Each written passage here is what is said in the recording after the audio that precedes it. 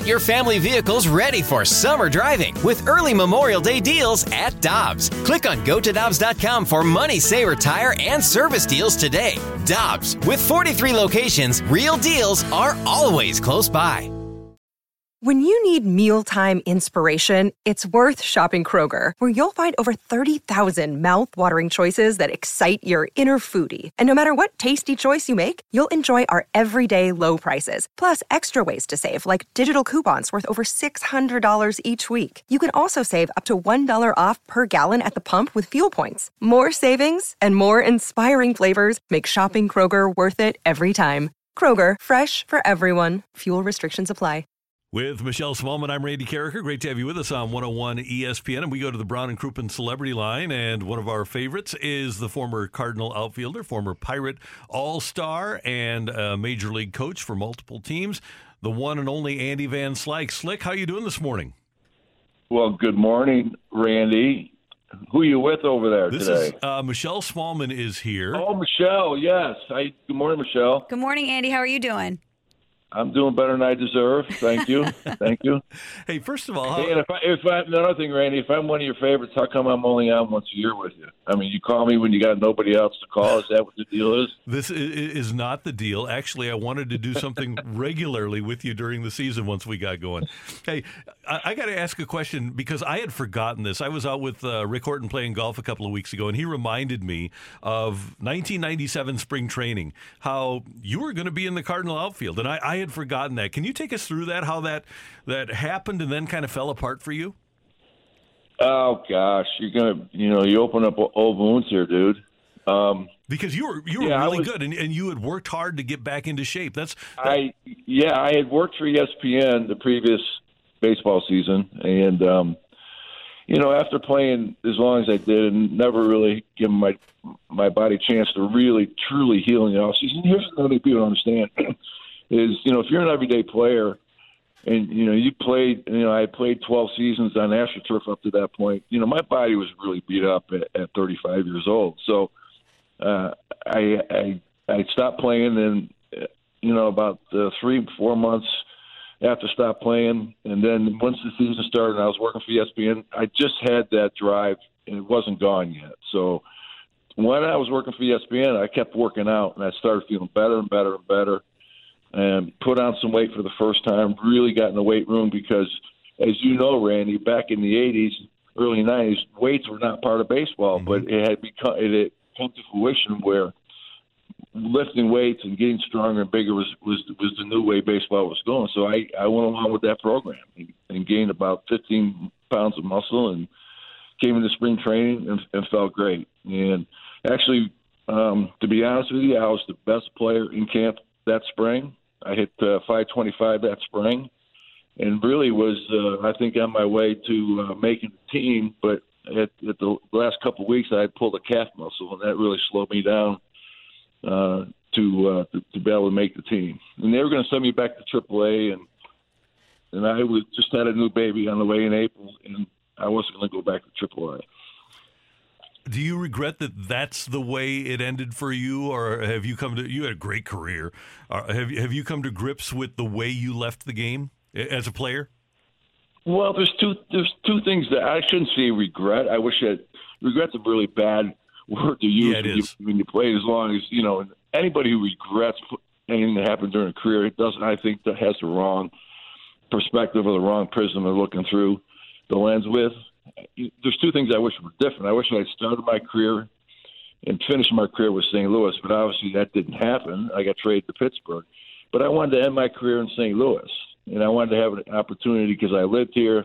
I put my roots down here to be able to finish my career sleeping in my bed and driving to work as a Cardinal. That would have been the best way to go out, but it didn't happen.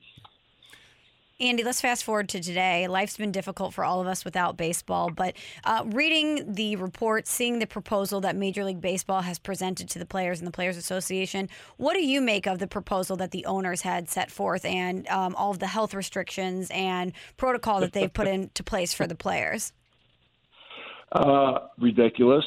It's but the first word that comes to mind.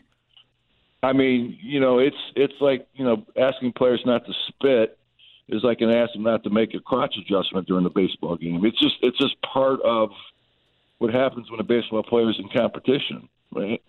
I mean, there's so many of these things that you cannot avoid. I mean, you're gonna come in contact all the time when you're in a team environment, and then to ask coaches and managers to wear masks in the dugout. I mean, some of these things are just eyewash, and the reality is that's, in my opinion, that's not going to make any difference at all when it comes to the safety protocols that they're looking for. It's just you can't. There's no way that can happen, and it's just this whole idea of thinking that is ridiculous. I mean, you two can get on a plane today. And think about this. You can get on a plane today and put 200 people on that plane sitting 8 inches away from somebody. But we can't put people in the stands outside on a warm day in June. When the whole idea of this virus doesn't spread in warm climates outside, nothing makes sense to me. Andy Van Slyke is with us. Either totally open it up, or don't put restrictions on what we're trying to do, because it's just not going to. It's not going to work. And Slick, I was wondering if what the owners were trying to do here was basically to negotiate a waiver on the part of the players. Throw all this stuff out there and say, so that if a player does contract the coronavirus, they can say, hey, this is the deal we made, and all of this stuff was laid out for you. That's right. I think what they're trying to do is have it both ways. They want to open up and they want to protect themselves at the same time. And here's the thing, Randy. You can't protect yourself from the dangers of this world. I mean, there's no guarantee that when you take off on a plane that the plane is going to land safe. I mean, it's a dangerous world we live in. And if you think the dangers are so great that your life is in jeopardy just because you might get this virus, then don't go in that environment. That's my opinion. Don't put yourself in that environment. And I think what Major League Baseball was doing was trying to protect themselves and get the season started at the same time. And that's not going to work. You got to say, listen, this is what's going to happen. Players, you know what the risks are. If you don't want to play, don't come and play. But we're going to open up the season. Andy, the other aspect of this that seems to be a point of contention is obviously the revenue split. What was your reaction when you saw that the owners presented a 50-50 revenue share? Well, my perspective out of the game is I think it's a good idea. If I was playing, I would think it's a terrible idea. I mean, to be honest with you, we're always looking, at our own pockets, first, and the good of the health of the financial part of the game is second. But look, it's such a unique situation that I think players are going to have to swallow their pride a little bit. And look, $2 in your pocket is better than no dollars in your pocket. So get back to playing, take the money that is proposed, and move on. Because next year, I think we'll be able to say that at least we tried to do the right thing, and we got some kind of season for the fans and for ourselves to move forward with. Hey, Andy, I want to ask you about the Cardinals and specifically about Dylan Carlson. He's played 18 games at AAA. He's really young. You were 22 when the Cardinals called you up, and you only played 54 games at the AAA level. And you've worked with a lot of young players as a coach. Tell us about the adjustment. Every player is different, obviously, but the adjustment when you haven't played much AAA, making it to the major leagues. Well, I think it's not a physical adjustment more than it is the mental aspect. And I think, Randy, the chasm between AAA and the big leagues is greater than it's ever been. When I was first coming up, back, you can remember when, the difference between AAA and the big leagues wasn't that great. But I think today, because we push players so fast through the system, that all the great talent, even if it's inexperienced, even though we allow young players to make mistakes at the big league level, the difference between all the talent in baseball is all at the top of the game now. And I think it used to be spread out a little bit more in AAA. So he's going to be playing against competition at a level that he hasn't seen before. So if he fails a little bit, if he doesn't play up to the expectations, I think when a guy has the talent that he has, he'll catch up over time. You know, it may take a month, it may take 5 months, it may take a season or two.